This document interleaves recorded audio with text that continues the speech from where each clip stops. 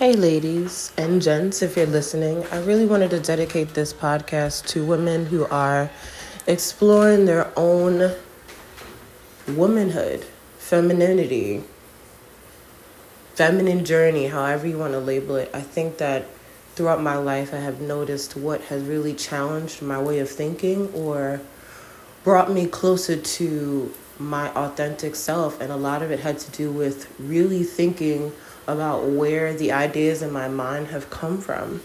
And there have been times where I wanted to be sexy or playful, and I just didn't think it was, right at that time. But I needed to understand that I could just be all of those things that I wanted to be, and I didn't have to pick and choose or pick and choose sides. I could just be me. So I'm here to encourage you and just, I don't know, be a positive voice in a world that's really loud. God bless.